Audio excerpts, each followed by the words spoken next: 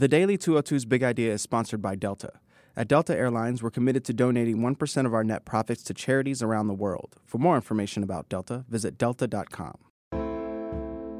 Good morning. I'm James Hohman from The Washington Post, and this is the Daily 202 for Monday, June 18th.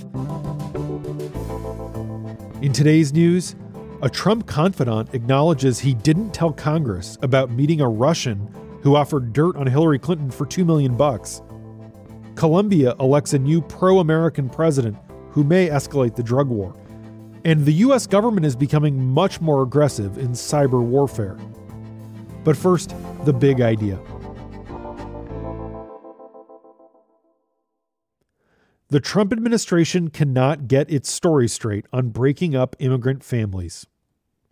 More than a month after Attorney General Jeff Sessions announced to great fanfare President Trump's new zero-tolerance policy of taking children away from their parents if they're captured while crossing the border, the administration continues to struggle with how to talk about it. Officials alternate erratically between defending the policy, blaming Democrats for it, trying to use it as leverage in negotiations with Congress, and even denying that it exists at all. That's what happened on Sunday night. Homeland Security Secretary Kirstjen Nielsen tweeted, quote, "We do not have a policy of separating families at the border, period."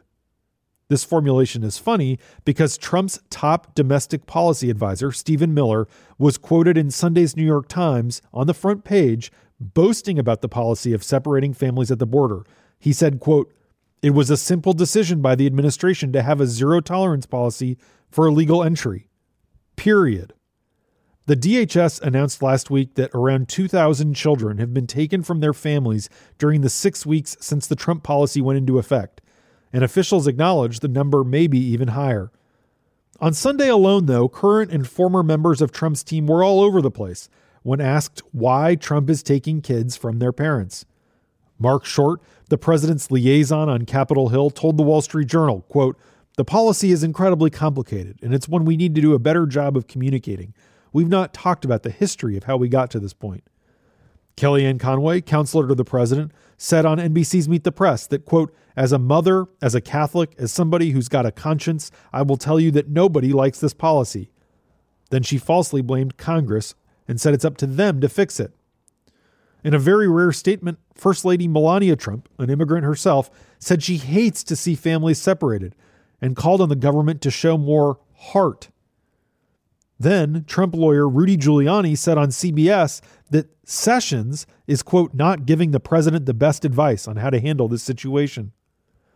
On Twitter, Trump continues to falsely blame Democrats for the separations. Nonpartisan fact-checkers agree that this is all the result of Trump's policies. He signed off on prosecuting all migrants who cross the border, including those with young children. Once in jail, the administration declares the kids to be unaccompanied minors and then puts them into that system. The White House has also begun interpreting a 1997 legal agreement, and a 2008 bipartisan human trafficking bill is requiring the separation of families. They do not, and neither George W. Bush nor Barack Obama took this posture. Speaking of President Bush, former First Lady Laura Bush, who weighs in even less frequently than Melania Trump on policy issues, wrote an op-ed for Monday's edition of The Washington Post that compares Trump's policy to Japanese internment. She said she appreciates the need to enforce and protect international boundaries, but, quote, "This zero-tolerance policy is cruel, it is immoral, and it breaks my heart." Mrs. Bush says government should not be in the business of warehousing children in converted Walmarts or making plans to place them in tent cities in the desert outside El Paso. She adds, quote, "These images are eerily reminiscent of the Japanese-American internment camps of World War II, now considered to have been one of the most shameful episodes in U.S. history. We also know that this treatment inflicts trauma. Interned Japanese have been 2 times as likely to suffer cardiovascular disease or die prematurely than those who are not interned. Americans pride ourselves on being a moral nation," Bush writes. "If we are truly that country, then it is our obligation to reunite these detained children with their parents and to stop separating parents and children in the first place."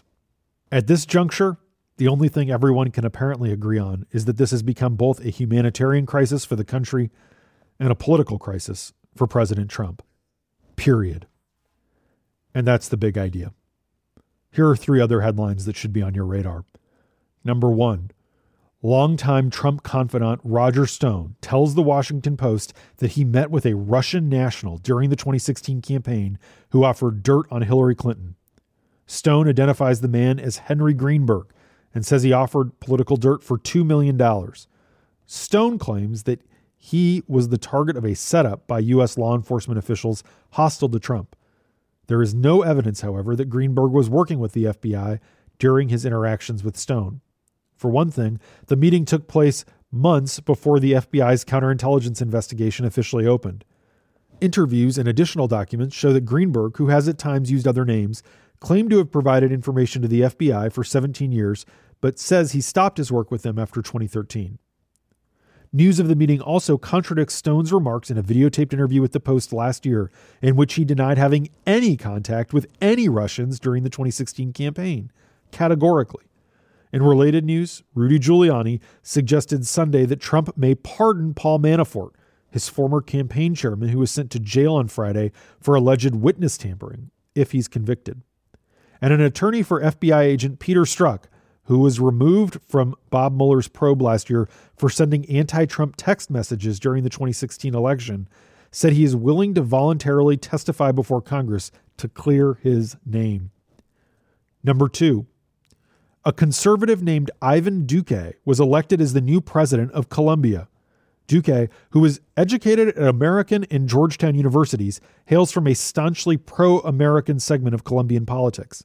He spent years living in Chevy Chase, Maryland, and he once worked for the Inter-American Development Bank, which is based here in Washington. His victory promises an aggressive new era in the country's drug war that could endanger the major peace accord that was struck back in 2016 with former FARC rebels that ended Latin America's longest-running insurgency. U.S. officials see Duque as a reliable partner in combating the production of cocoa, the source of cocaine in that country. The new president could also bring back the controversial practice of using aerial spraying to kill cocoa crops. The practice was banned in 2015 for health reasons. Number 3, the U.S. military's Cyber Command has begun taking a much more aggressive approach to preventing cyber attacks on the United States. Cyber Command has typically assumed a defensive posture, countering attackers as they enter American networks. When it has gone on the offense, typically to counter the online activities of the Islamic State, the results have been mixed at best. But the New York Times reports that this spring, the command has sought to disable cyber weapons before they can be unleashed. And in fact, the military is launching near daily raids on foreign networks. That is according to strategy documents, as well as military and intelligence officials. This change in approach was not formally debated inside the White House before it was agreed to, but it reflects the greater authority that Trump has given to military commanders. It also reflects the widespread view that the United States has mounted an inadequate defense against the rising number of cyber attacks on America. But under the Trump administration, the traditional structure of White House oversight of American cyber activities, whether offensive or defensive, is being dismantled. National Security Advisor John Bolton even eliminated the position of White House cyber coordinator shortly after taking office in April.